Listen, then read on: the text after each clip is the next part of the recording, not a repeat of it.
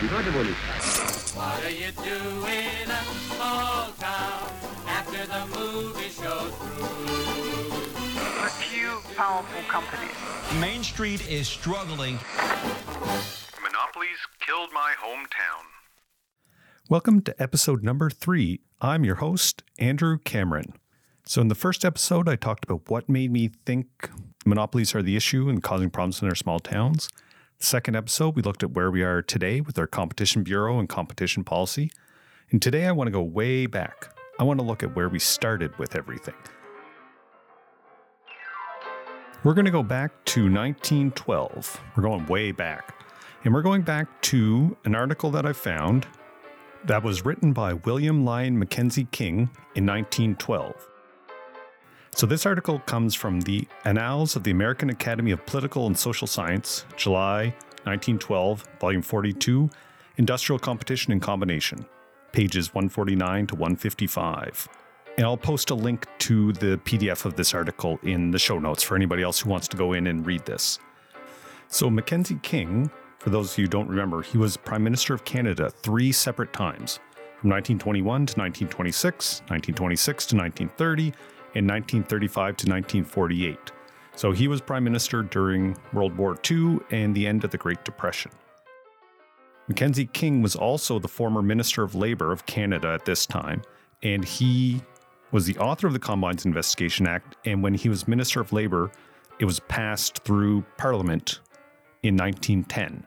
And so this article was written in 1912 about the passage of the Combines Investigation Act. And the Combines Investigation Act has been modified and amended many times over the 76 years until it was replaced with the Competition Act in 1986. There also was a previous version before this, but I want to start with this version of the Combines Investigation Act in this paper specifically because MacKenzie King really gets at what they were trying to accomplish with the passage of this act. So the Combines Investigation Act, according to this article, came from the apparent successes of the Industrial Disputes Investigation Act that was passed in 1907. So the Industrial Disputes Investigation Act minimized labor battles between capital and labor. And people thought, and parliamentarians thought, that a similar investigation act of industrial combinations would help prevent abuses of producers and consumers by these conglomerates, by these large businesses.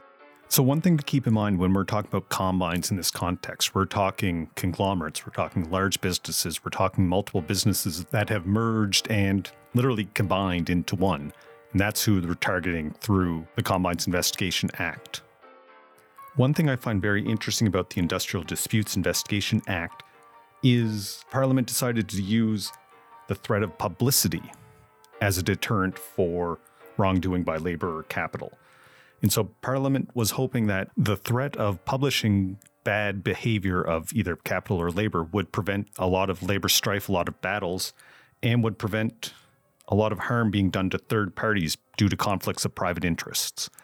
And so this threat of publicity carried over into the Combines Investigation Act, and we'll talk more about that later, but it's an interesting thought process that I don't know quite applies today. So again, from this article, MacKenzie King outlines that the structure of the Combines Investigation Act, especially for investigations, is structured the same as they were under the Industrial Disputes Investigation Act. So when a complaint is lodged under the Combines Investigation Act, a board is formed. It's usually 3 members, one needing to be a judge. And the board is given the power to summon witnesses under oath and the ability to request documents, books, papers, or anything else that they think is necessary for the investigation. And so this was not a permanent board. This was a board that was established when a complaint was filed. Something else that again, very interesting that probably doesn't work too well today is in this draft of the Combines Investigation Act, 6 Canadians could file a complaint. And if 6 Canadians filed a complaint, that was enough to start an investigation. And I know for sure that this wouldn't work today. Like I remember, I think I was in university and I think it was Stockwell Day wanted to pass something in Parliament that if enough people put their names on a petition or signed a petition that Parliament would have to review it. Then Rick Mercer went on and formed a petition that Stockwell Day had to change his name to Doris Day. And that was the end of that. That's one example. The other one is the few years ago when the UK government put naming a ship out to the internet to poll, and they named it Boaty McBoatface. I think we'd be doing investigations under this all the time if it only took 6 people to lodge a complaint. Anyways, moving back to this. Okay, so the complaint is lodged, the board is struck, and the investigation is completed. So if a combine is found, the legislation gives a variety of options to resolve the situation. And quoting from the report, the selection of which will depend on the nature of the restriction or evil discovered. I want to pause here just for a second to talk about the fact they described it as the evil discovered. The few of these older reports I've read, I love them. The language they use, there's a morality to them that just doesn't exist in our current reports. Our current reports, relies so much, are very technocratic, very chart-driven, data-driven, which has its place and is good. But these reports are full of morality. And these reports aren't arguing about what the proper marginal tax rate for people making over $75,000 a year is. They're arguing about what is right for our society and what's wrong for our society.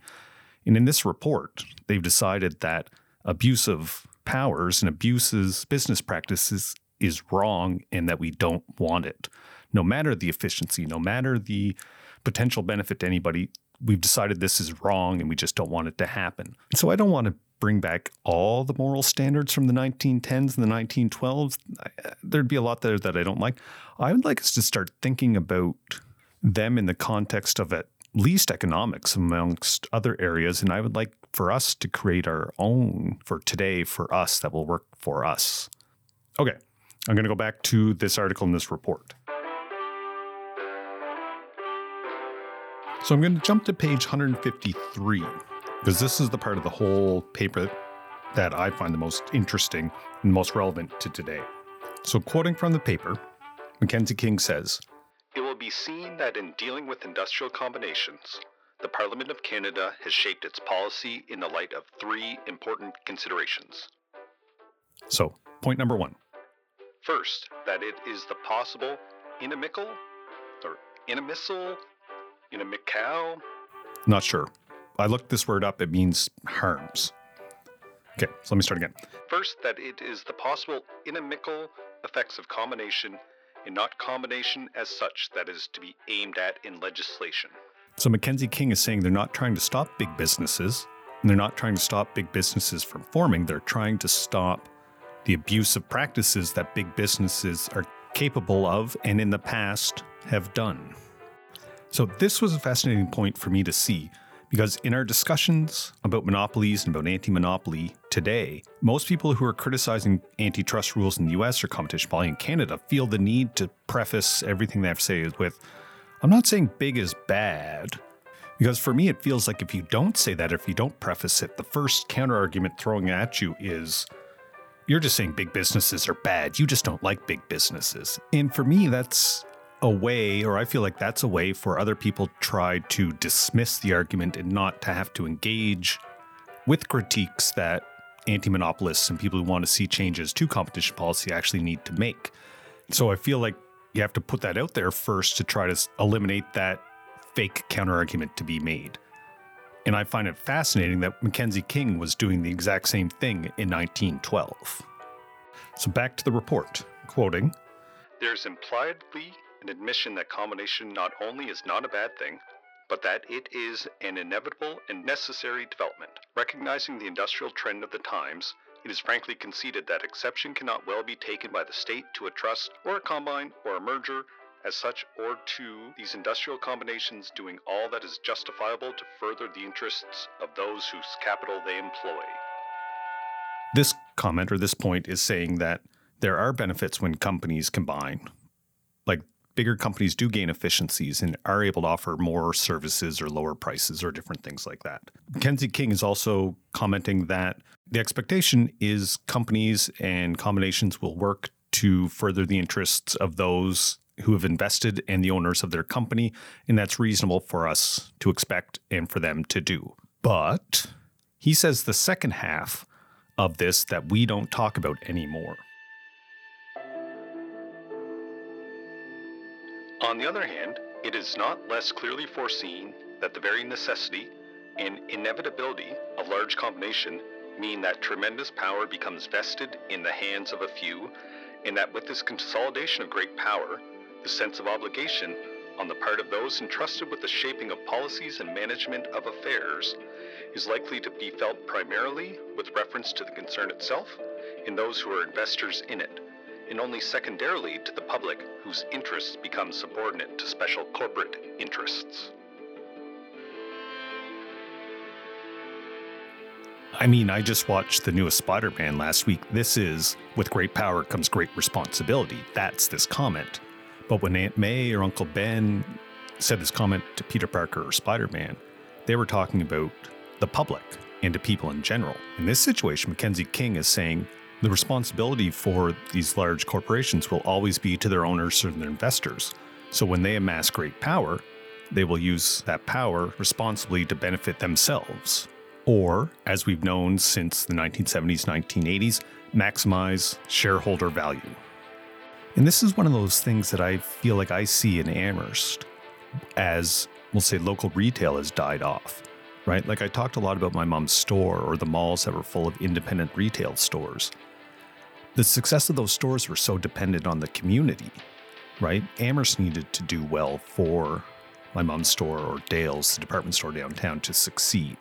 So it was always necessary for the local businesses to make money and make a profit, but they could not become so powerful that they could extract from the community, because if they started to extract from the community would suffer and ultimately their business would suffer. But where we've let large companies form, Amazon, Walmart, these large retailers, they're not dependent on one community anymore. They can take from that community. They can just take more and more. And if that community fails, they can just pack up and go somewhere else, which is their interests well above the interests of the public, which MacKenzie King is identifying will happen if corporations and combines get enough power. MacKenzie King talks a lot about power in this section. I'm going to come back to that after one, but I want to go to the second point.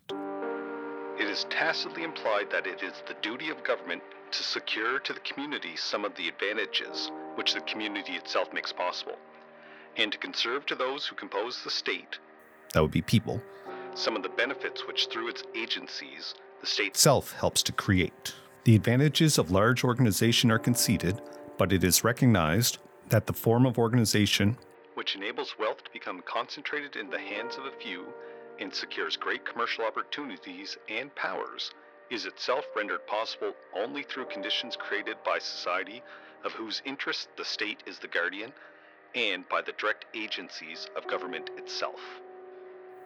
So he goes on to list a few of these. So one, peace and security, facilities of transportation and communication, banking, credit. Today we'd add in education, we'd add in healthcare. Like there's a lot that the government and we collectively offered that the private sector built their businesses on top of. Like I think about that in context of myself of building apartments and developing real estate. Like, we use town streets to get materials to our construction sites. There's, the water and sewer pipes that come to our properties. There's the fire department. There's the police department. There's the building inspectors. There's the planning department. Beyond that, there's the safety agencies that are verifying products, so I know that they're safe to use in our apartments and nobody will be hurt by them. There's so much the government does that allows me to successfully build my business off of that. And that's what MacKenzie King is reminding everybody here.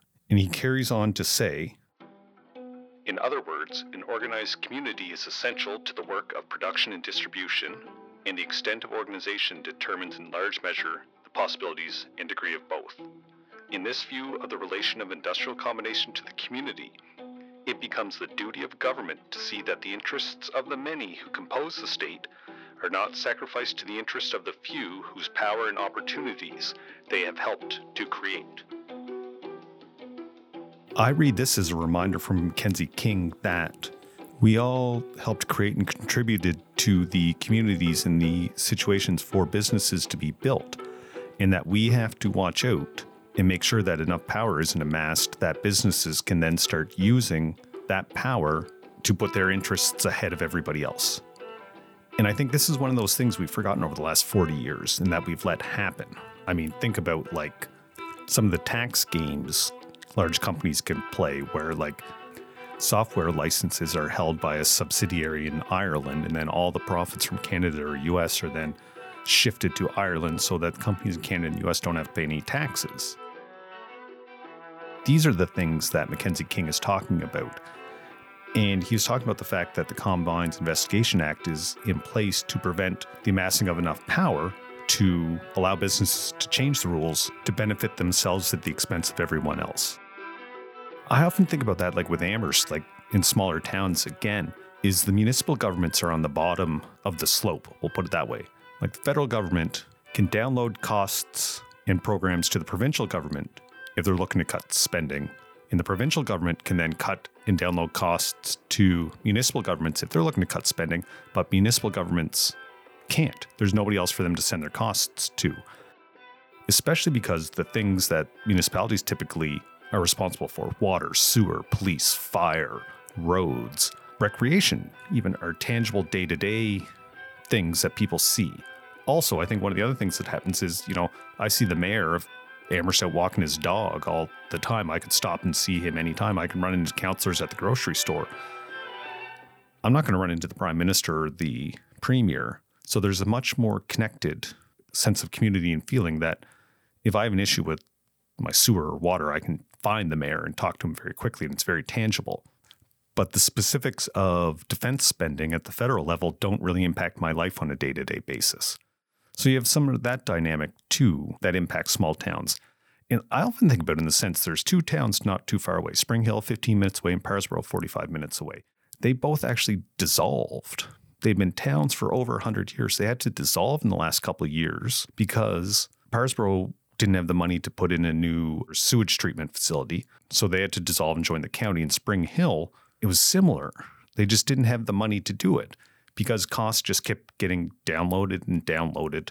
Because over the last 40 years, large businesses have amassed enough power to change the taxes that they're paying. So they haven't been paying what was previously their fair share. And eventually we see that and we feel that in our day-to-day impacts on our small towns and on our communities. All right, and back to the third point that MacKenzie King makes about the Combines Investigation Act. Again, quoting, "Lastly, it is recognized that there are certain evils in prevention and removal of which publicity is more effective than penalty." So I talked about this one before, that they wanted to try to use shaming and public shaming to more control behavior, more so than penalties after the fact. And maybe that worked when you were more dependent on a community, or if you were a business person and you would run into your customers at church or at the supermarket or coaching on sports team. Like if you were connected to the community and you suffered some sort of social cost from that publicity. But I don't think that's the case today. I also think we've gone far to the other extreme to some extent with our competition policy, where results of investigations aren't published. We don't know what happens in these investigations. We don't know what they find out. I would love to see more publicity actually come back, but not in the sense of trying to shame away bad behavior, but just making the public and making us all more aware of what's actually happening in our economy and within different markets. So the rest of that article is conclusion and wrap up. I've posted a link if anybody wants to go read it. It's not that long of an article and it's not as convoluted as some old reports are. I wanted to go back to this to compare what MacKenzie King was saying about the Combines Investigation Act to what a Competition Act is. There was no mention of efficiency or consumer welfare or maximizing economic output, and those are some of the things that talked about in our current Competition Act. MacKenzie King talked about power, and that's a phrase that we don't talk about anymore, and we just pretend doesn't exist. But it does, and it always will. There are power imbalances throughout society, throughout our communities, throughout families. We have to stop pretending it doesn't exist. And for me, power determines, who gets to speak, who gets to make decisions, who has control. And MacKenzie King was saying that the Combines Investigation Act was created to make sure that power stayed in the hands of the public, not amass in the hands of a few who will then use that power to further their interests at the cost of everyone else including small towns like Amherst, small businesses like the ones that are missing now, and individuals. And that's what I want us to remember, especially this year because we're talking about reforming the Competition Act. That Competition Policy and Competition Act is our way to determine and ensure that power is diffused throughout our society. Because I want small towns, I want small businesses, I want people to have power, and I want them to have control over their own lives and their own futures again. Thanks for listening to the show. We'll be back in a couple weeks with our next episode. And if you enjoyed this, please subscribe in your favorite podcast app. What are you doing in a small town after the movie show's through?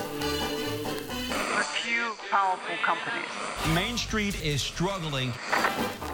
Monopolies killed my hometown.